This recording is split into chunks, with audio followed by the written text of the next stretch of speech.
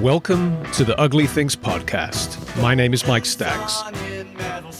In this episode, we're going to be taking a look at Clear Light, a group from Los Angeles whose 1967 album on Elektra Records is an unheralded classic of West Coast psychedelic music. If you're a fan of that kind of music, then right away the album cover pulls you in. 6 long hairs ensconced in some leafy LA locale, all buckskin, suede, beads, beards, and with a look of stoned but sussed detachment that told you these guys were the genuine article, real-life freaks, not some plastic flower people from a Hollywood casting couch. William Harvey's design mirrored recent Elektra releases by Love and The Doors, and on first impression, so does the music. A schizophrenic parade of surrealistic folk rock, fuzz-laden freakouts, and dramatic performance pieces. Yet here was a totally different and at times equally compelling trip, one that reveals more delights with each listen. For decades, very little was known about Clear Light, although the album's cult popularity continued to grow. UK-based writer Gray Newell took it upon himself to track down the band members and uncover the full, definitive story of the band. That story can be read in issue number 58 of Ugly Things. And here in this episode, I'll talk to Gray about Clear Light's music, their story, the different band members, and how he came to write this amazing story.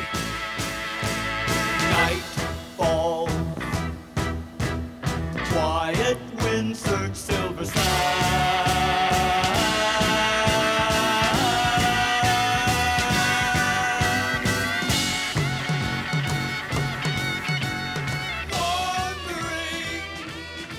So, Gray, this story has been a long time in the making. When did you first hear Clear Light, and what was it that attracted you to their music? What makes them special?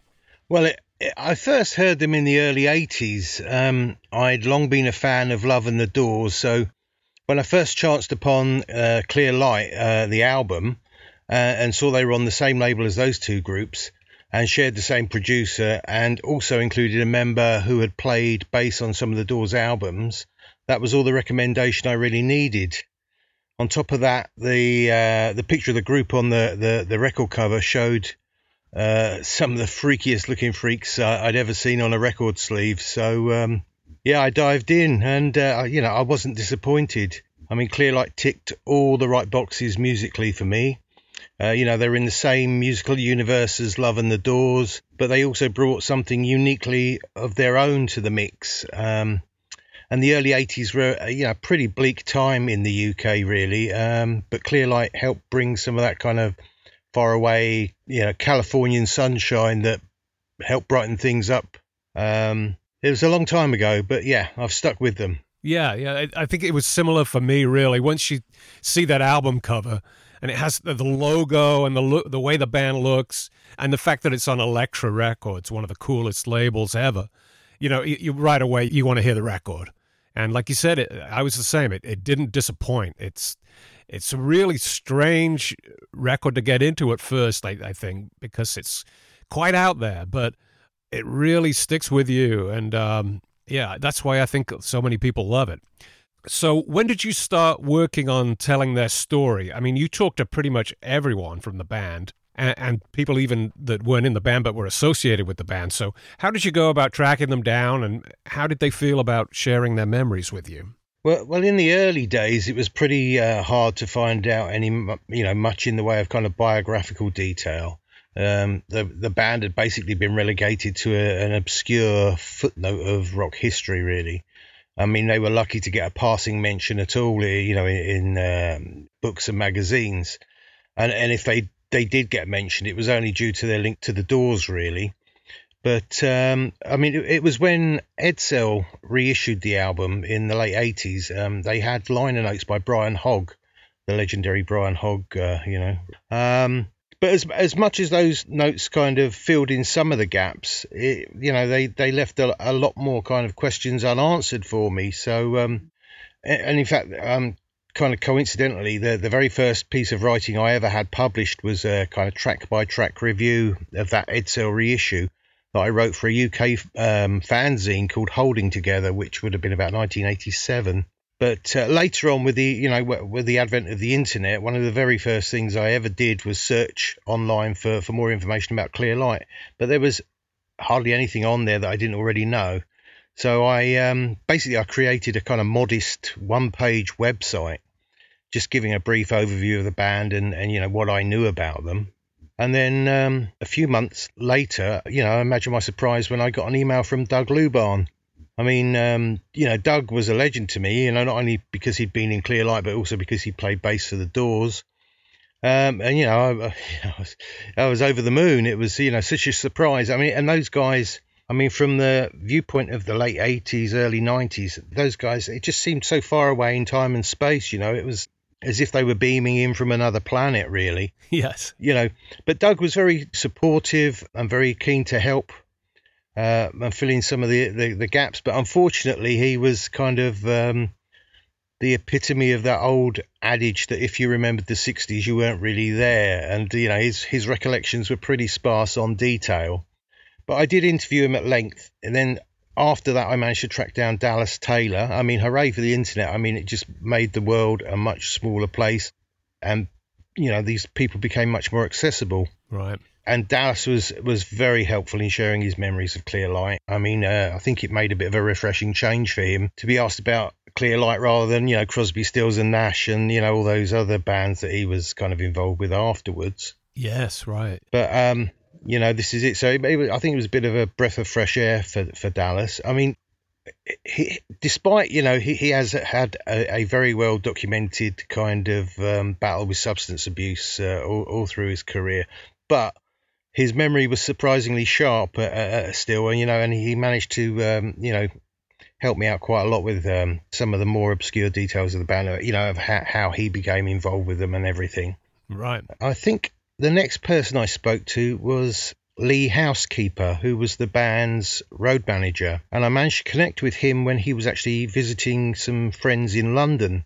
So, I went up and met him. We had a very long and detailed and a very amusing conversation about his time trekking around the US with the band, getting them from gig to gig, etc.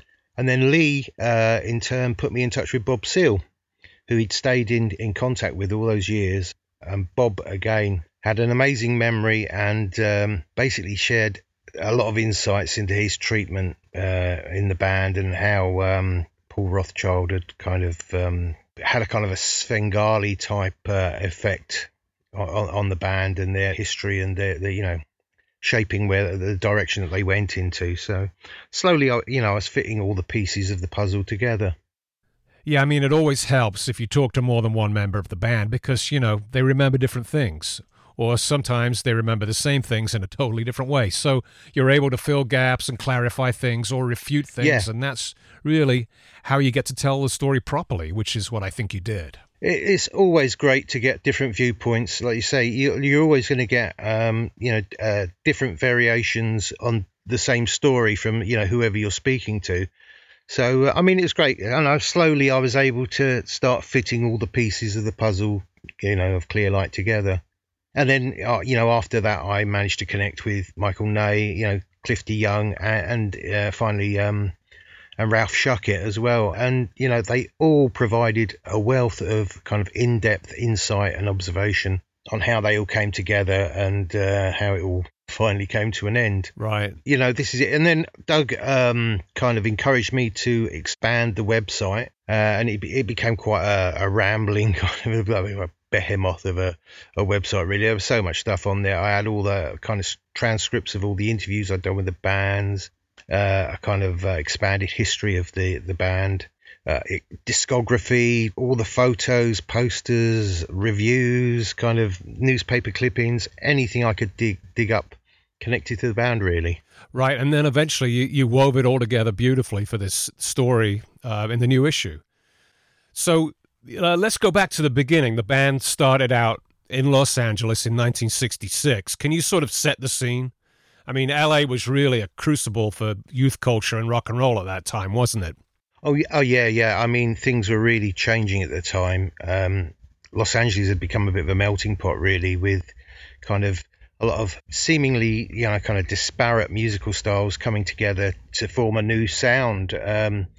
it was a blend of kind of folk rock, which was, the flavour of the day at the time, and, Southern Californian surf music, British invasion influences, and more, and this was all taken to kind of new kind of hallucinatory extremes, really, thanks to the prevalence of LSD use, which was, of course, still legal in California at that time.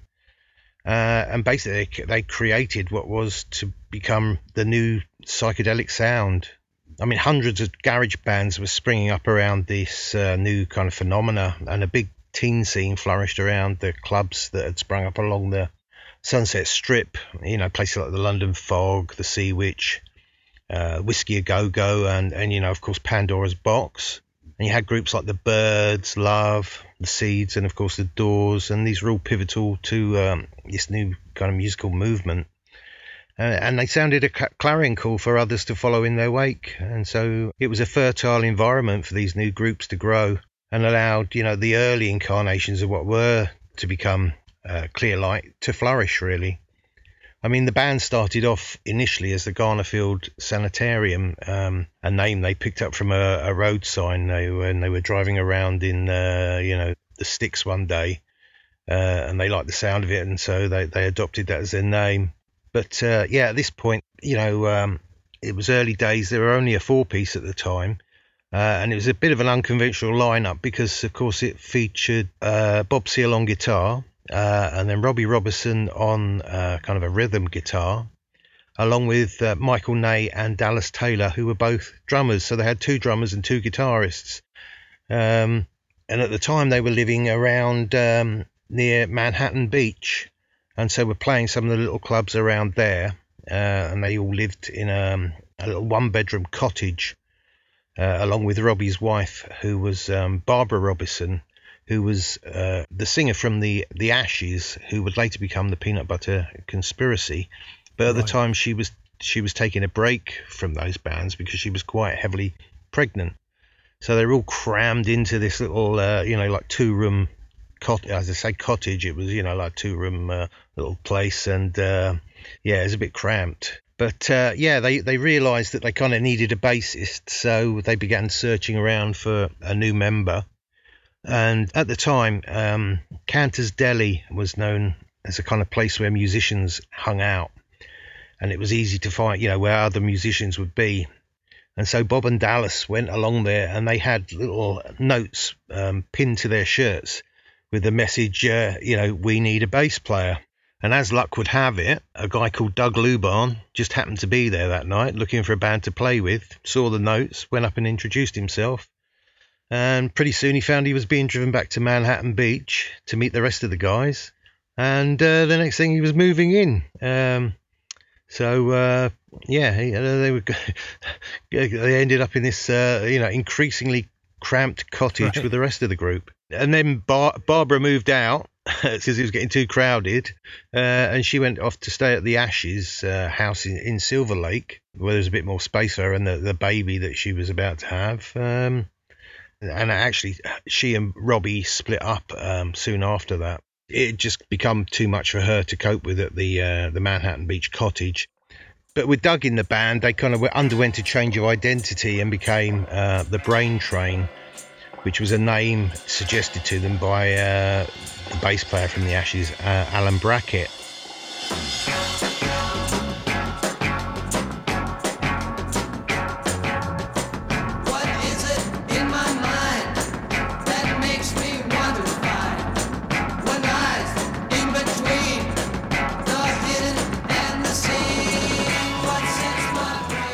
And it was around this time they also acquired a manager in the shape of a guy called Bud Mathis. Bud had been the manager of an apartment building that Doug had been living in, and he'd been mentoring Doug. He bought him a bass guitar to practice on and kind of really encouraged Doug to pursue his dream. And Bud was a fascinating character, a really nice guy. I mean, he'd been a professional boxer in the 40s and 50s, and he was fighting under the name Babyface Mathis. He was well known for kind of KOs. He had quite. He was only a little guy, but he was, he's quite handy with his fists. And he was actually a lightweight champion of Arizona in the early 50s. But he gave all that up. He came to the realization that he didn't like violence, and he didn't like being violent and fighting. And, he started feeling sorry for his opponents. So basically he gave it up and relocated to Los Angeles, and decided he thought it'd be a nice career change to enter the music biz, trying his hand as a songwriter. He seemed to think that was a good way of making money. And he had some early success as well as a songwriter, and one of the first things he wrote was a Beatles cash-in called "Yes, You Can Hold My Hand," which was recorded by the Teen Bugs, a band called the Teen Bugs, around '64. I met him a couple times. I mean, he was a real character, and I mean, he must have been in his 70s or 80s by that point when I met him in the 90s, but he had amazing stories to tell, from being a boxer, to being sort of following, Eastern religion and meditation and all that kind of stuff. He was an extraordinary guy. He was heavily into Sant Mat, which is like an Indian kind of philosophy. He was very much into that, and he also got a couple of the other, some of the guys out of the association and the joint effort. He'd draw as many people into that as he could, as he thought it was, a good thing for people to be involved in.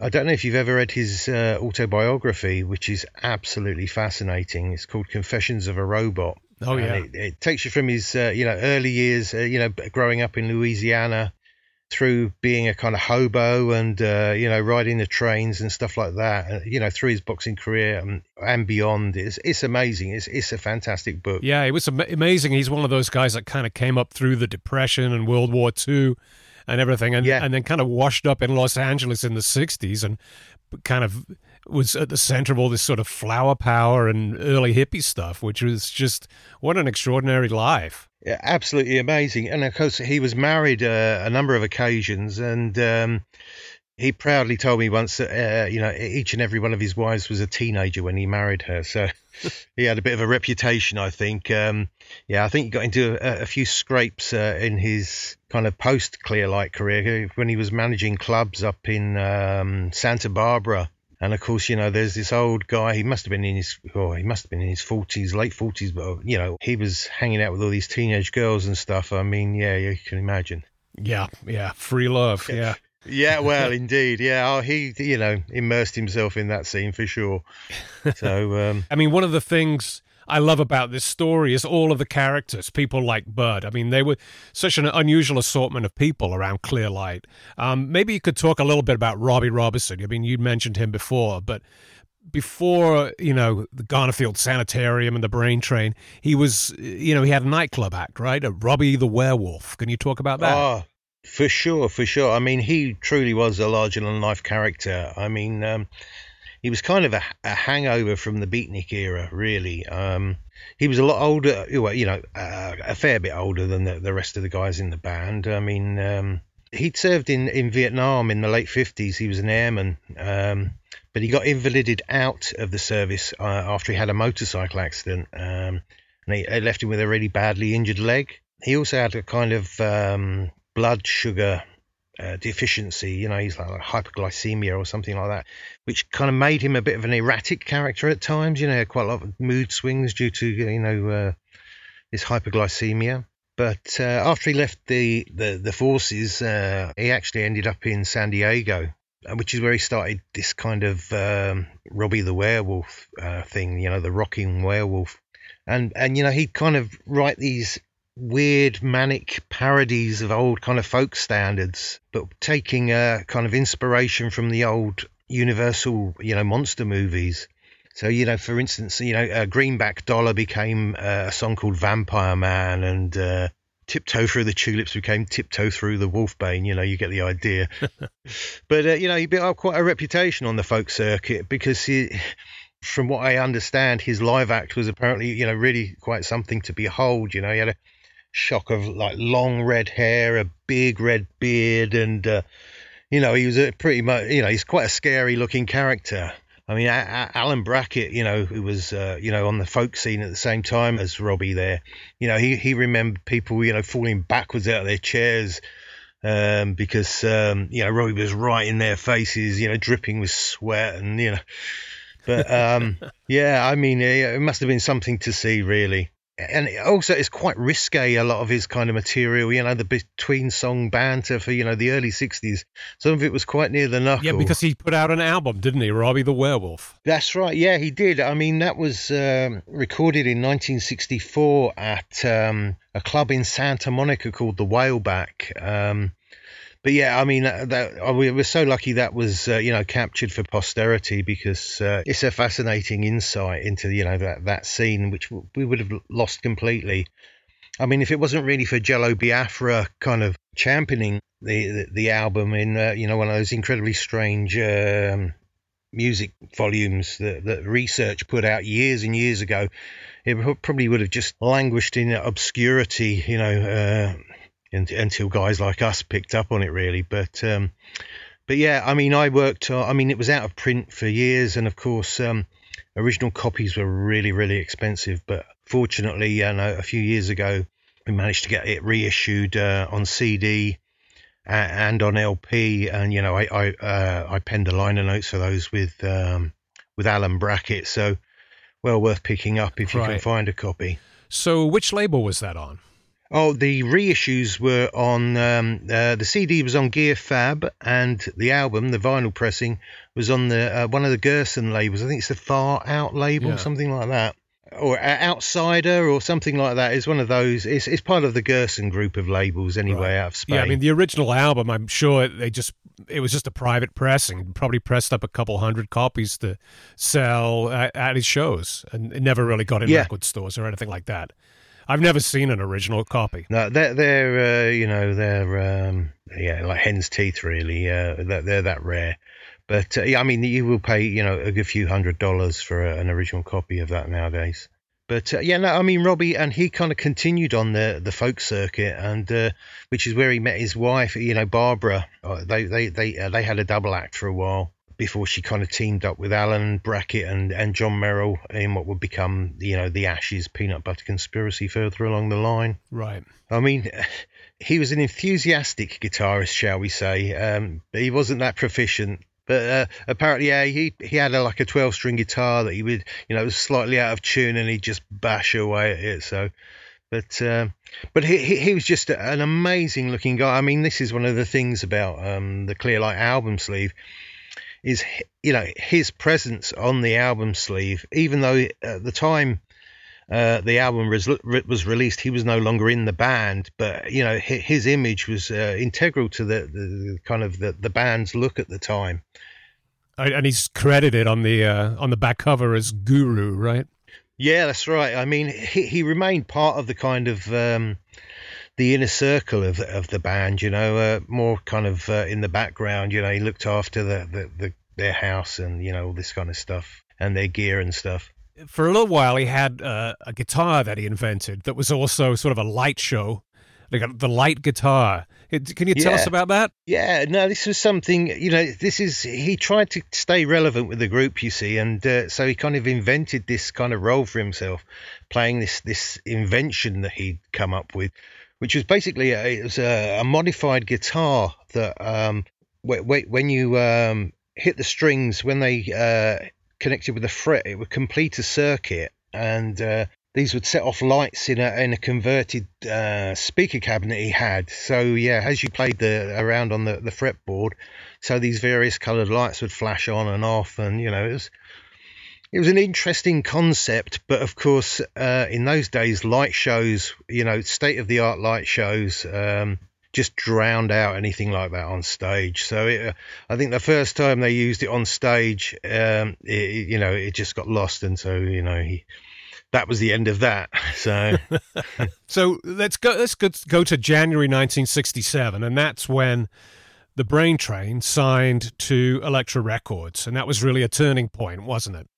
Yeah, it really was. I mean, Bud Mathis basically, once he became, aware of the group, he offered to become their manager, and he financed a recording session for the guys at the Electrovox studios, where they kind of laid down a couple of tracks, demo tracks.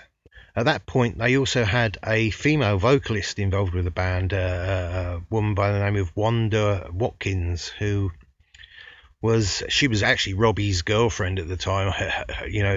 She was actually friends with Barbara and Robbie, and was kind of a part of the Peanut Butter Conspiracy Ashes kind of circle. But she ended up with Robbie. And they were in that little cottage at Manhattan Beach. Her and Robbie had one room, the bedroom, and the rest of the guys were all crammed into this other little room. So, Anyway, Bud took these recordings and decided he'd kind of punt them around to the various labels in the area. And the very first place he came to was the Elektra offices. And so he just walked in unannounced, had no appointment or anything. Just happened to walk in, and the receptionist or secretary was on her lunch break, and just by chance, the first person he kind of bumped into was the Elektra A&R man, Billy James.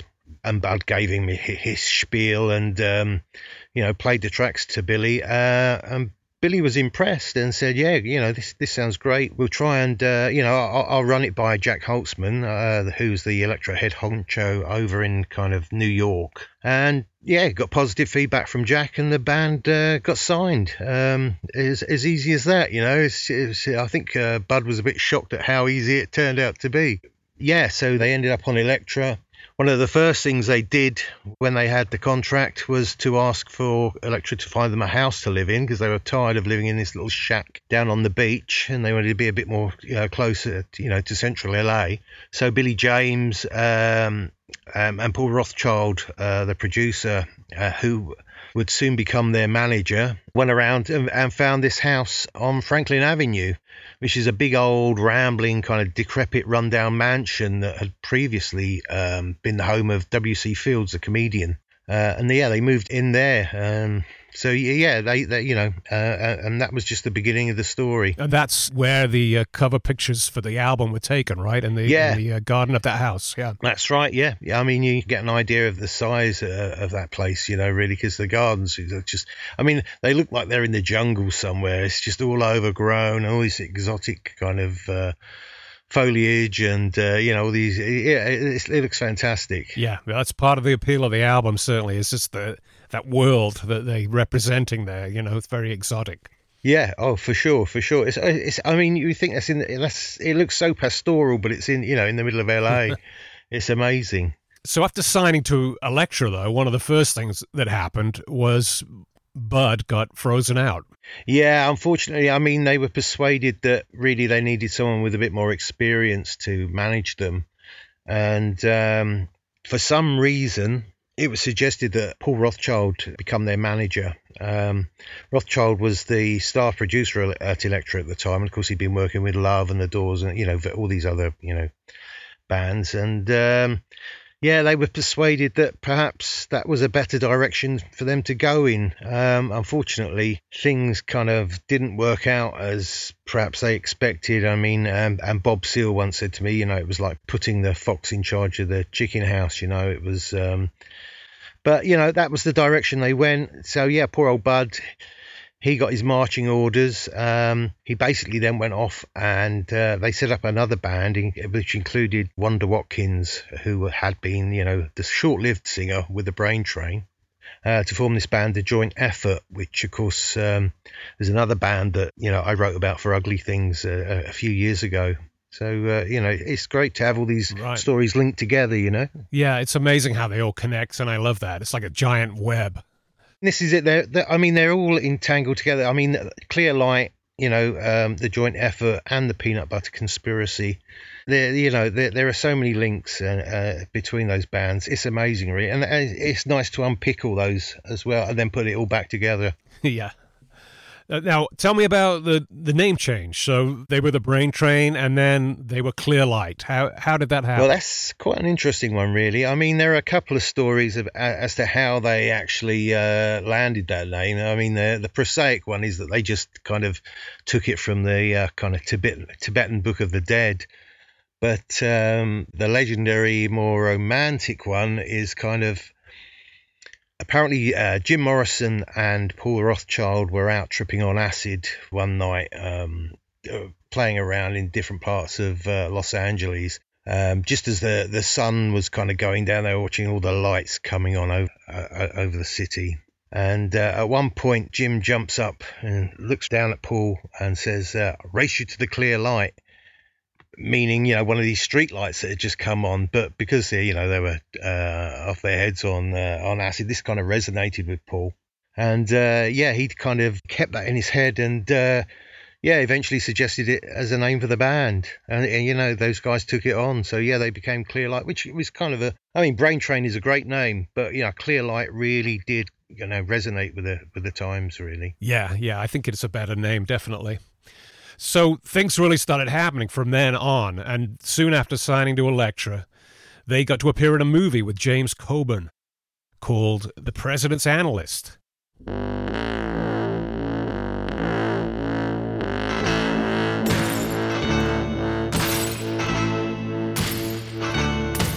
was a time she needed me to lean on. There was a time, but now it's past and gone.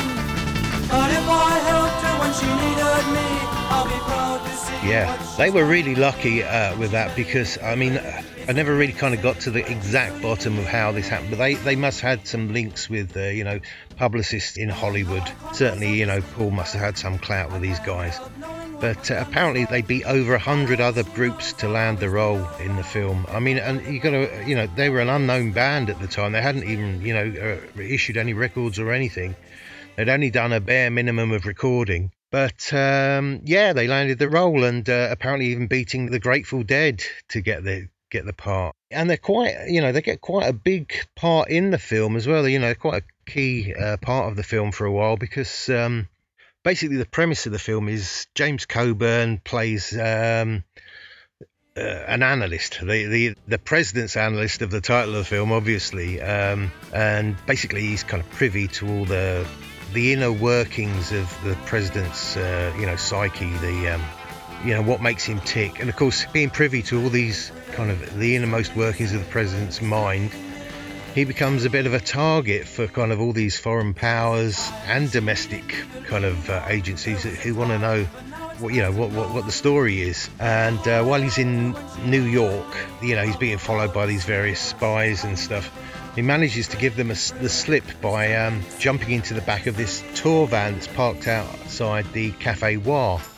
And he's hiding in there. And then, of course, then he looks around and there's all these kind of freaky guys and a freaky looking girl as well. And that's it. He becomes involved with Clear Light, who are, the band on tour. He's hiding out, even though that, these people are still tracking him down. They still know where he is and everything. But it's fascinating. He actually does plays the gong on stage with Clear Light in one sequence. It's a really strange sequence at that, because they're playing in this club where everyone's been dosed with this weird blue LSD. The whole club is full of these spies, and they're all tripping out on this acid. It's crazy. But yeah, for the film, because Clear Light didn't really have a kind of really strong personality as a frontman at the time, and this is one of the problems that they kind of faced in the early days, is Paul Rothchild didn't think they had a distinctive vocal style, or something distinctive, even though they had Bob was a good vocalist and Doug was too. But for the film, for some reason, it may be the studios brought them in, or for whatever reason, they brought in Barry Maguire to front the band, and he did a really good job of the role. He had some experience as an actor before, and he had a huge hit with Eve of Destruction, so he was a known face kind of thing. So I suppose there was that kind of marketability of him. But what great exposure that must have been, to appear in this, huge big budget film. Yeah, James Coburn was a huge star at the time with, the Our Man Flint movies and all kinds of westerns that he'd been in. So, yeah, it was a huge vehicle for them, and quite an interesting experience as well, I'm sure. The guys they loved it, because they were being paid to sit around in an artist's caravan kind of thing, where, eating good food and drinking, as much beer or whatever as they like. They'd been obviously before that they'd been on the breadline pretty much when they were living at Manhattan Beach, so this was the height of luxury to these guys. They just enjoyed it. And of course they also they ended up with a few mumbled lines in the film as well, so So that was sort of the last hurrah for that lineup of the band, because right after that, as they started even recording the album, there started being some lineup changes, and those were instigated by Rothschild, right? Yeah, this is right. I mean, they started recording the album in April, just after the film had finished.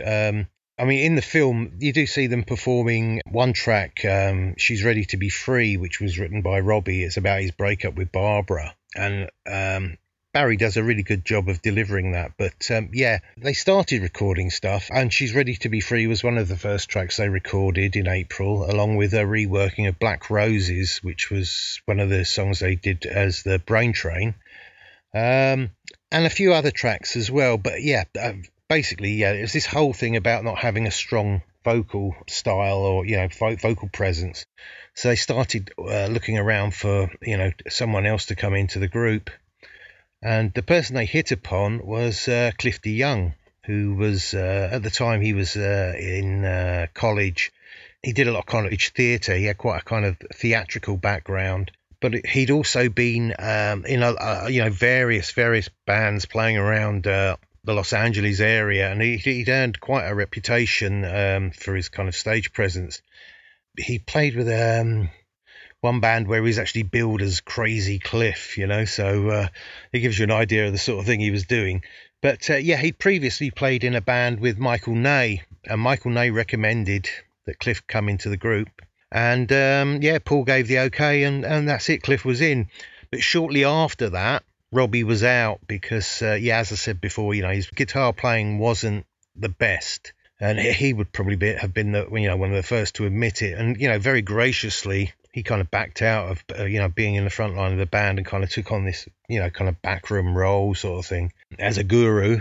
And then shortly after that, they began looking around for another guitarist to come into the group. And they auditioned quite a few people, on the scene. I think the most notable one would have been Doug Hastings, who was he'd just left the Daily Flash and was looking around for right. This is just before he teamed up with another kind of Paul Rothschild project with Rhinoceros. But he did kind of gel. He liked the band, but he thought it was a bit too cluttered because they had the double drums. So he kind of backed out of that.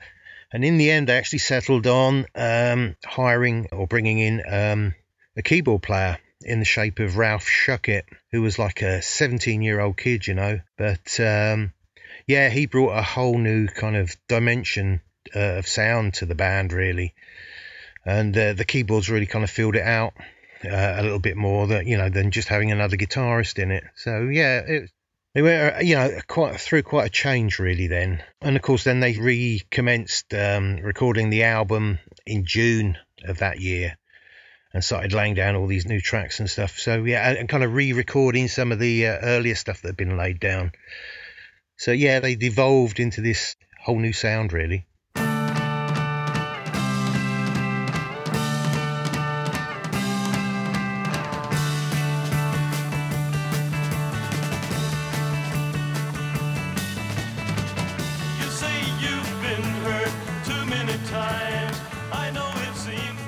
Yeah, so it's on the album. One of the reasons it's so diverse is that there's different singers on different tracks. Yeah.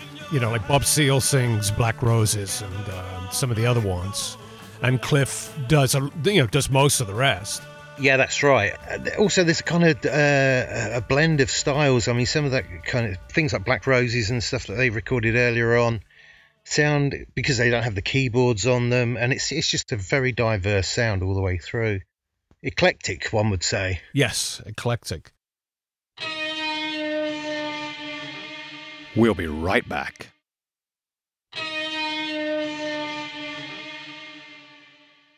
So let's talk some more about the sessions. I mean, there was some friction in the studio between the band and Paul Rothschild. Yeah, certainly. Really, the real friction was between Bob and Paul Rothschild, really. Bob was quite a bit older than the rest of the guys. With Robbie out of the group, I mean, Doug was about 17, 18, Ralph was 17, you know, Cliff was around the same age. They were all kind of in there like mid-teens, sort of mid to late teens. And but Bob was a bit older than these guys, so a bit less malleable, shall we say. And of course, he was quite had quite a strong character. He was quite determined. He knew where he wanted to go. He knew what he wanted to do. But Paul was constantly kind of tinkering with the, you know, with the lineup and with the sound and taking the band off into directions that perhaps Bob wasn't happy with. But Bob was very vocal about these things. That really led to conflict with Paul, because he would constantly be putting Bob down in the studio, belittling him, you know, undermining him, and, you know, saying things like, you know, you can't play this, you can't play that, you don't know what you're doing. There are a million guitarists out there who could play this, you know, better than you. And the more kind of he criticised Bob, obviously, the more kind of nervous and uptight he became, and, you know, the more mistakes he would make. And also, he'd started to suffer with a kind of arthritic complaint in his fingers, which was also obviously detrimental to his playing. And on top of that, you know, there'd be girls in the studio, and, you know, Paul would be putting him down in front of all these girls. Neil Young, who was a good friend of Bob's, was also, you know, hang out. He was, you know, taking tips on production from Paul at the time, and he would often be in the mixing booth. And, you know, poor old Bob, just, it was quite crushing for him, really, I think, you know. But they managed to get it all done in the end, and, yeah, you know, the album was all put to bed, and, yeah, everything was hunky-dory then. So, yeah, I mean, I think it was finally released around September of that year, right? Yeah, it was toward the end of the year. And, I mean, really, it's really one of the great overlooked West Coast psychedelic albums, I think. So, I mean, tell me about, you know, what are some of your favorite tracks? Oh, gosh, where do you begin? You know, there are so many of them really on there. I mean, well, Bob's composition, They Who Have Nothing. It's a great little song.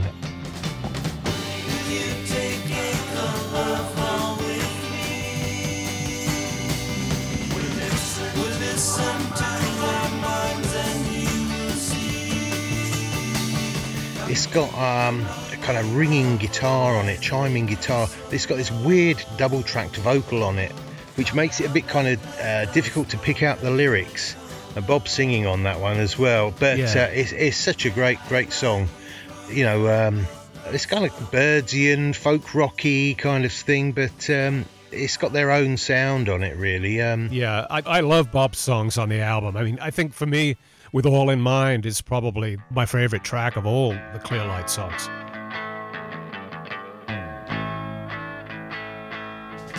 I seem to have some wishes, I would say, for wars to end, to remain a friend, and please don't move away. Yeah, With All in Mind is another amazing track. Yeah, I think Cliff sings on that one for a change. I think it's one of the later ones, but They Who Have Nothing has got a kind of an interesting arrangement. It's got all these little pops and things on it, and also it's got a fantastic fuzz bass from Doug on there as well, which always brings a smile to my face to hear that. Yeah. Now Doug's tracks on the album are pretty great. For sure. I mean, you know, you say Bob's tracks are your favourites, Doug's are mine, and I mean, my favourite track on the album of all is Night Sounds Loud, which is the track that finishes the album. As I stand here in this wonderland, I see you flying, fleeing from the burning rain. It's just an amazing track. I mean, not only is it my favourite track on the album, it's one of my favourite tracks from the 60s, you know, completely. You know, it's in my top 10 of everything, and very close to the top of my top 10. But it's kind of like it's a lyrical interpretation of an acid trip, which so many of kind of Doug's early tracks were, really. I mean, Sand is another one, which is an acid trip on the beach, but this is an acid trip at night. But yeah, again, ringing guitar from Bob, lovely pulsing keys, And Cliff's vocal just kind of soars away and builds until it reaches that crescendo and then trails off. I mean, it's a fantastic ending to the album. It was released on a 45 here in the UK, only in the UK, and I got Doug to sign a copy of it for me, and that's one of my most precious artifacts, I must say. Nice. Now, talking about Cliff, I mean, he had this amazing theatrical presence vocally and then also on stage. Yeah, I mean, poor old Cliff gets a lot of kind of, now and then, gets a lot of kind of negative comparisons with Jim Morrison, just because of the theatrical thing. But Cliff, was a much better vocalist than Morrison, had a much wider range. And, he wasn't this, Morrison tends to just, he's a bit of a crooner, really. But Cliff was much more than that. But, yeah, I mean, the theatrical stage presence, the big highlight of their live set was their cover of Mr. Blue, the Tom Paxton number.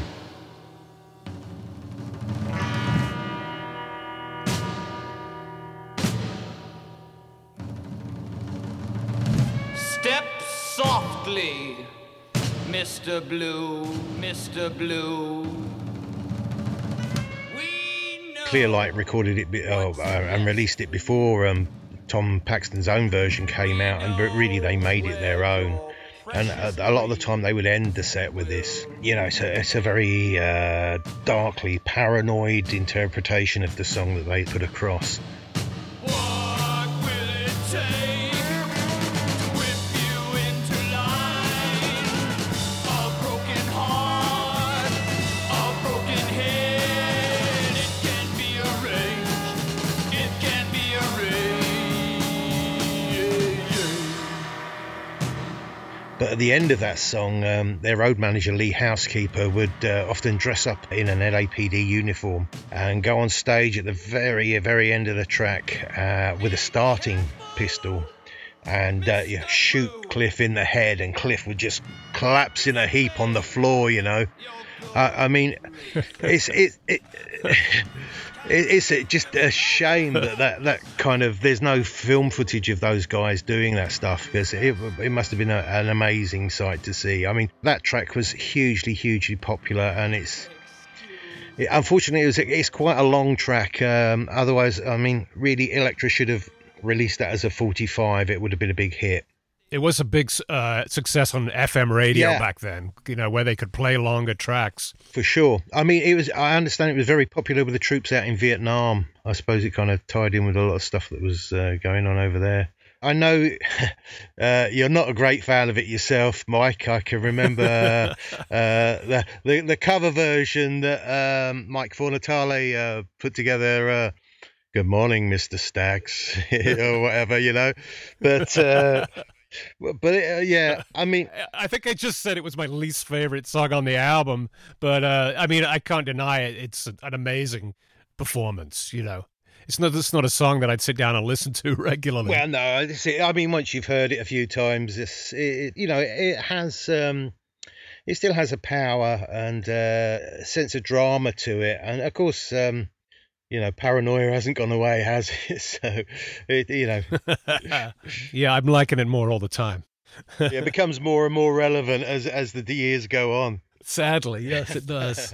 So, after the album came out, though, things gradually started to unravel. So, what happened? Can you sort of talk us through that? Yeah, I mean, basically all the problems between Bob and Paul Rothchild kind of came to a head, and Paul was, tinkering away, doing his little kind of Svengali act behind the scenes, machinating about, how he could get Bob out of the band, basically.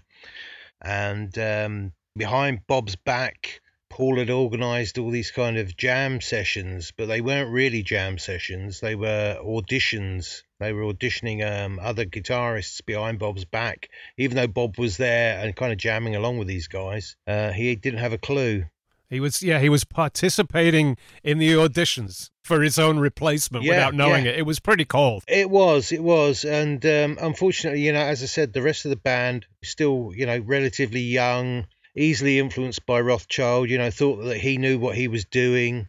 I mean, before they even started doing these auditions, I mean, Paul had been trying to bring in, James Taylor into the band. James Taylor didn't want anything to do with it, but it ended up with people like Ken Pine from the Fugs and Danny Korchmar, who also had been playing with the Fugs and had been with the the King Bees and also with James Taylor. And basically Danny got the gig and Bob was kind of given his marching orders. But fair play to Bob, I mean, the popular perception was that Bob was kicked out straight away at the beginning of December, but he actually kind of stayed with the band and played live with them right through the next few months of the year. It was a bit confusing. This is one of the things that was quite hard to work out what happened, because they were still playing gigs through the beginning of 1968, but none of the band members could ever remember playing any live gigs with Danny Korchmar, and so yeah, it's a kind of a strange time. Yeah, I mean, as I understood it from what Bob told me, they'd obviously selected Danny without him knowing it, and it was really just a matter of relocating him to the West Coast to plug him into the band. But in the meantime, Bob had no idea what was going on and continued playing. Yeah, that's... And eventually they had a meeting at Elektra and told him, yeah, you're out. And then they, when's Danny going to be here? And they started talking about the arrangements for that. And there's Bob, like, sitting at the table in tears, wondering what he's going to do next. Seeing as he started the band as well. Yeah, I mean, kicked out of his own band. I mean, it destroyed him, really, and he, just undermined his confidence so much. I mean, absolutely. Yeah, I mean, he left the band and eventually relocated up in Northern California, up in Sausalito. But for a while, he didn't even play the guitar anymore. He took up playing bass for a while. He was with Gail Garnett's Gentle Rain for a while as a bass player. I think he was really a bass player and for the rest of his life, primarily, Yeah. But I mean, he was that versatile a guitarist that he could, swap between the instruments quite easily, and... Right. I mean, let's look at what happened. This was the idea to get this great guitar player, Danny Korchmar from New York City, to come out to L.A. and be a part of Clear Light. How did that work out?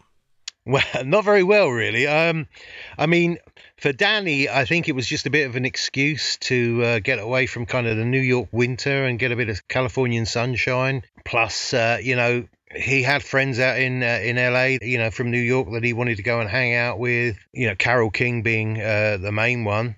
I mean, one of the benefits, the upsides of Danny's involvement with the group was where he recruited them to play some session work for the Monkees for the soundtrack of the Head album. And Clear Light, some of the members of Clear Light appear on the track Porpoise Song, which is probably the most psychedelic thing the Monkees ever recorded. Yeah. But that was all thanks to Danny Cooch, really, that they landed that. Right. But yeah, I mean, because Danny was this kind of East Coast, that East Coast attitude, kind of a bit more cynical, a bit more odd. And of course, the Clear Light guys were wide-eyed West Coast hippies, really. And of course, it was oil and water. It didn't really mix. I mean, there was an attempt to record what would have been a second album with Danny on guitar. But for this, Paul Rothschild delegated the production to Fraser Mohawk. And so he was in the producer's chair. And they did lay down some tracks with Danny on guitar. And sadly, they're lost completely. Almost completely. The tapes are MIA. There were some acetates that went AWOL. But I did manage to get a couple of tracks from Ralph Schuckett. Ralph had a cassette that he had baking in the attic of his house in Los Angeles for the better part of 4 decades that he managed to drag out, that had, obviously deteriorated over time. But he managed to lift these 2 tracks off of there. One of which was called Darkness of Day, which is kind of very much in the vein of Night Sounds Loud from the first album, but with lyrics by Cliff. Down on me and the sun, it burns my eyes. Cliff had written inspired by their first trip to New York. There was a particular incident in New York when they first went out there, where they were playing a kind of rather staid club, like a cocktail club sort of thing, you know, the suited and booted kind of clientele.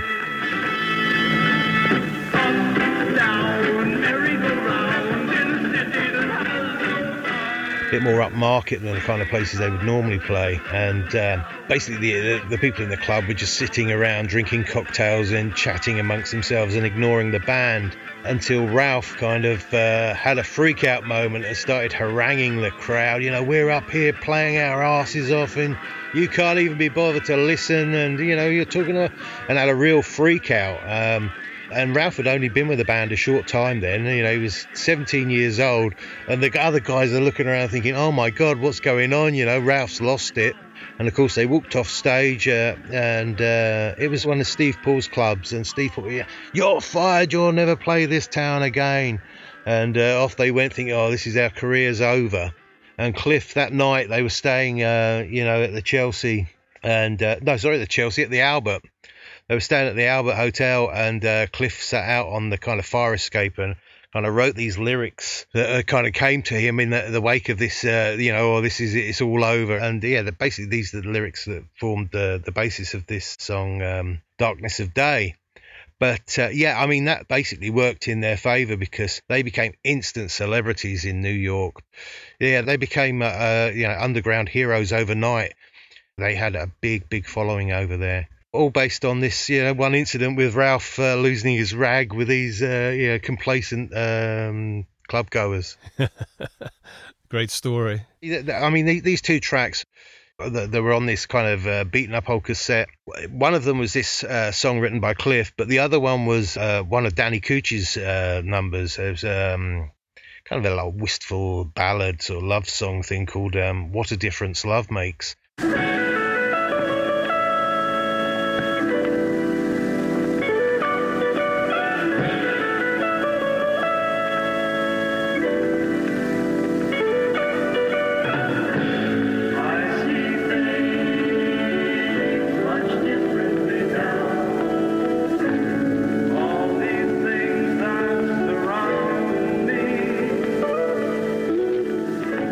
And they're kind of, it's fascinating to hear these because, of course, it gives you an indication of the direction that they were following, you know, in the wake of Bob's departure, and maybe you know, a little softer, a little more kind of mainstream, maybe even, you know.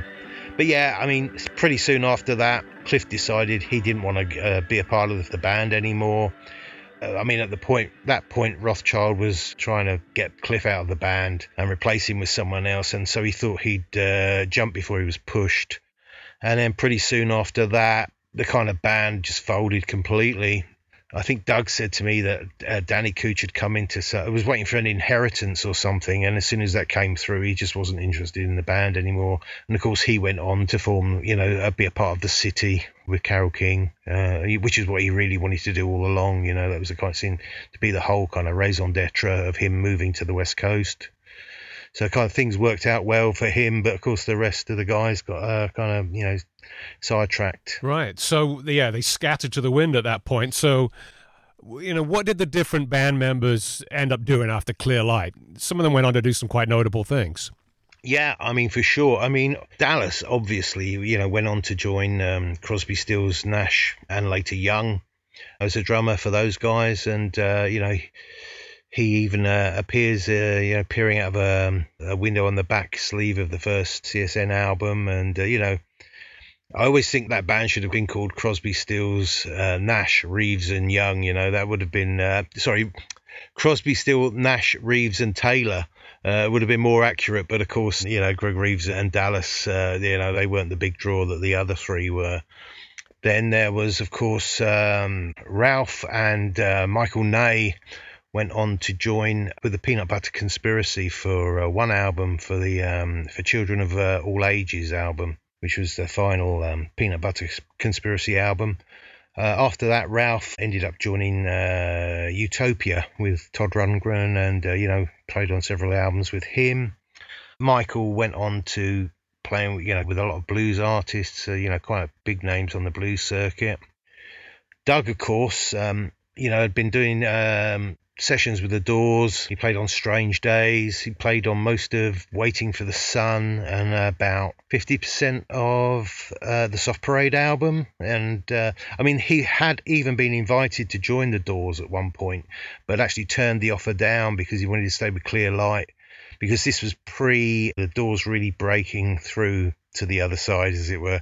And Elektra were telling Clear Light, the Doors are going nowhere. We're going to be putting all our kind of promotional weight behind you guys, and all this sort of stuff. So Doug stuck with Clear Light.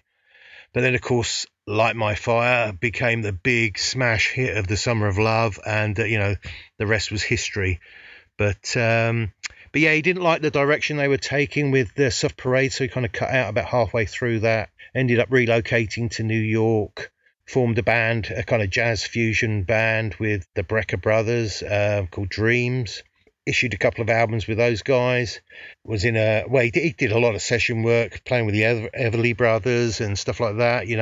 Still writing a lot of songs for different bands. Was in another group called Pierce Arrow in the mid-70s. And then kind of reinvented himself as this kind of spandex-clad rocker when he teamed up with Billy Squier. That was the kind of last big thing he did. He kind of retired from the music industry, and then he became like a captain of a charter boat, taking people out fishing, because he relocated to Miami by this point, in Florida, and was doing all these kind of fishing trips. So he was Captain Doug. Yeah, lovely guy. I really do miss him. He was, he became a really good friend. We'd often chat, and he was quite acerbic. He had quite a lot of attitude. He started off in Colorado playing with kind of bands at school, at his high school. But the other guys in the bands didn't like to be with him, because at the time when he was kind of like a teenager, he suffered from quite severe halitosis. And they didn't like being in a band with him because they wouldn't use the microphone after he'd sung into it. So poor old Doug. But he actually, after that, he hitchhiked to Aspen to become for skiing, and he actually became the youngest ski instructor in Aspen at the time. He was like 17 years old. And it was while he was there, he would often, après ski, go to these, like the various clubs that were around the place, and he'd sit in on bass with, various bands that were playing. And this one particular night, a band called The Candy Store were playing. They'd come in from LA, and he'd sat in with them on bass. And part of their kind of entourage was Mama Cass Elliott from the Mamas and Papas. And she saw Doug playing, bass, and said, look, you should go to LA. Bass players are in demand out there, and you do well. So, so he decided to hop back to LA with her, and actually spent a few weeks living with Cass in her house, but left before, he kind of outstayed his welcome, and ended up living on the streets in LA, on the Strip. For a while he was sleeping on the kind of back porch of the Sea Witch club on the Strip, before he lucked out and found this apartment block that was being managed by Bud Mathis. And Bud kind of took him under his wing, bought him this bass guitar. And, Doug's book, My Life with the Doors and Other Stories, is another great one to read. Fantastic. As I say, Doug's memory of the kind of Clear Light era was a bit patchy, but other things, he remembered with crystal clarity, and it's well worth seeking out. Yeah, it's a good one. And Cliff, of course, went on to a great career as an actor on stage and on screen, and of course also recorded more stuff as a solo artist, because he landed the main role in the TV show Sunshine, which he played a musician in, and of course there were spin-off albums from that. And he's just been on so many different things. It's always great to turn on an episode of Murder, She Wrote or whatever, and there's Cliff kind of pops up. It's always a delight to see him. And he's done some amazing roles as well in films like Rude Awakenings, which he worked on with Cheech Marin, and Paul Rothchild was the music director on that film. But Cliff's another lovely guy, I met Cliff in London when he came over a few years ago. He took me out for this lovely slap-up meal, and we had a great, few hours chatting chatting about his Clearlight days, and such a lovely guy. All of them, it was a real privilege for me to connect with all these guys and get their stories, because as I say, it all seemed so far away, like it was being beamed in from another planet, when I first heard their stuff, and to actually become kind of pals with these guys. And I mean, all of them. As I say, it was a privilege to do that. And I'm glad I did, because so many of them now, I mean, there's only 2 guys still around from the band. The rest have all kind of passed on within the last few years.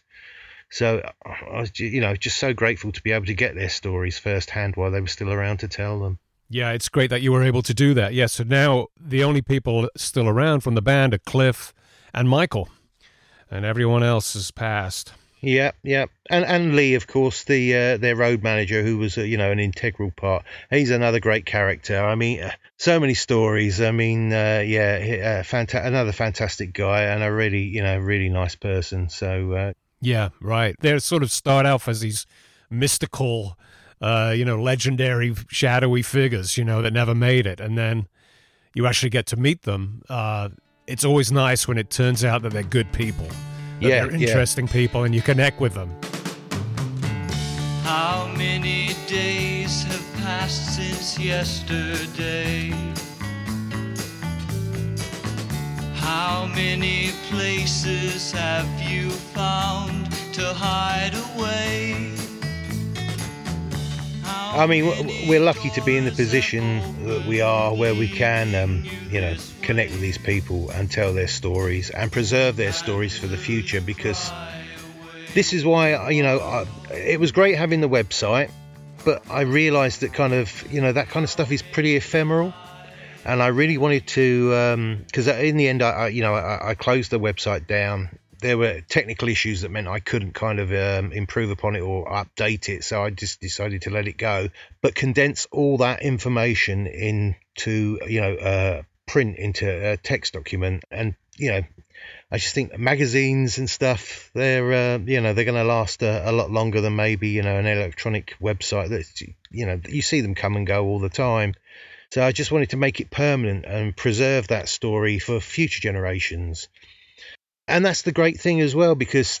Well, go on, Mike. Well, I was just going to chime in there, actually. I mean, that's something I always say, that digital is ephemeral and print is forever. And that's why I think that words in print carry more weight. They always feel to me to be part of a more permanent record, in a way that something on the internet is impermanent. I mean, it may last forever, but probably not. No, well, this is it. When the electricity runs out, we'll still be able to play, records on wind-up gramophones, but the internet and read books and all that sort of stuff.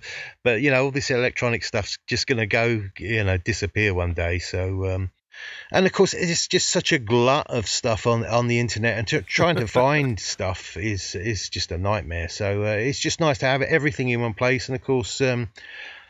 Ugly Things is in libraries and collections all across the world now, and it'll be preserved for as long as there are people to read it, I suppose.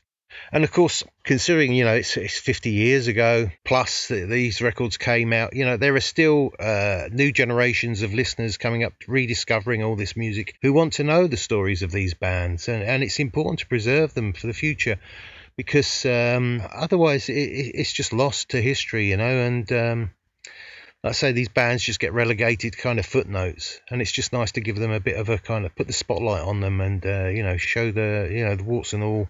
It's a labour of love as well, it's something I enjoy to do, just to preserve the stories for the guys in the band as much as for the people who are reading the stories themselves. It's Yeah, I've encountered that a lot with bands, because many times they feel like they failed, because they didn't have any commercial success, or any commercial success they did have was short-lived. So they feel like they've been forgotten, and somehow what they did means nothing. And when someone tracks them down and takes an interest in their story and tells their story for the ages, that's an immense validation for them. To know that what they made, back then has lasting value long beyond the times in which it was created. And that people still appreciate what they did back then, and are still interested in those, their stories and their exploits, and Yeah, no, we're lucky that we're in the right place and time to kind of do this while these people are still around, because soon that generation will have all passed, and it'll all just be secondhand stories and hearsay, and it's just nice to get the real stories down while they're still here. Yeah, absolutely. Before people start making up stories. This is it, yeah. Well, thanks, Gray. I think we covered a lot of ground there. It's a fascinating band. When you think about it, it really all happened in the space of, less than 2 years. Yeah. An incredibly intense period of time for those guys. And that's something I found is that when you actually nail down when it began and when it ends, they're like, wow, it felt like that was about 10 years, but it turns out it was 17 months. That's because they put so much happened into that in that short period of time. All the music they created, all the things that happened to them. And then talking about it for years and years afterwards, it seemed like it was a much longer experience than it actually was. Yeah, no, for sure.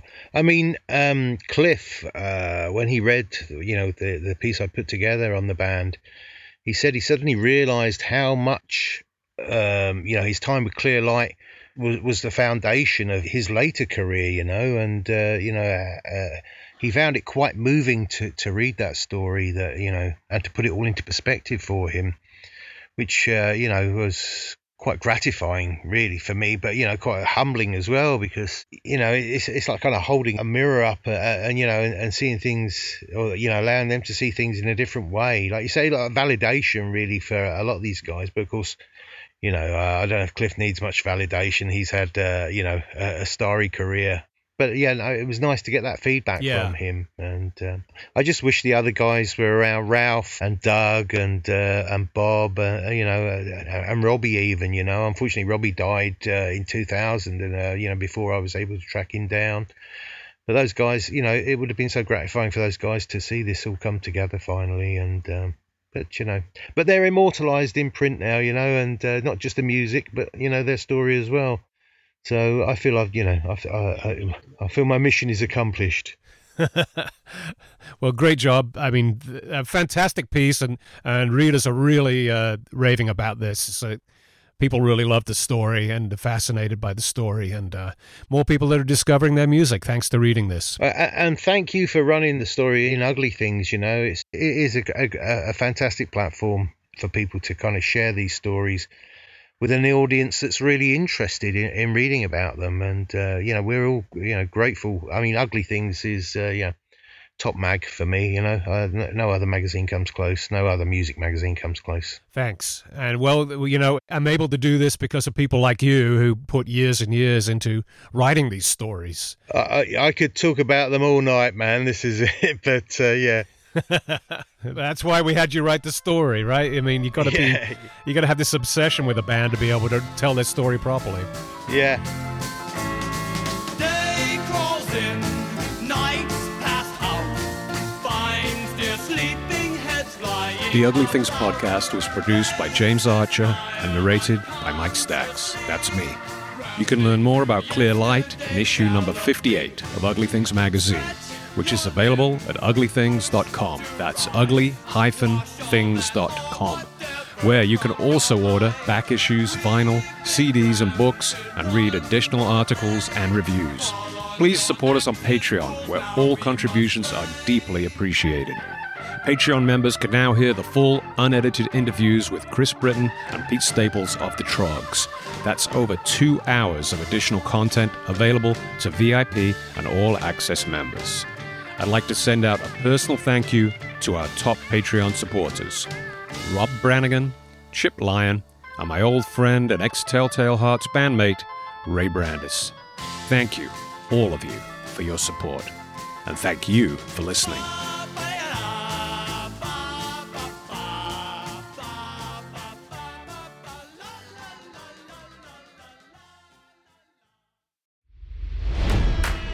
It's NFL draft season, and that means it's time to start thinking about fantasy football.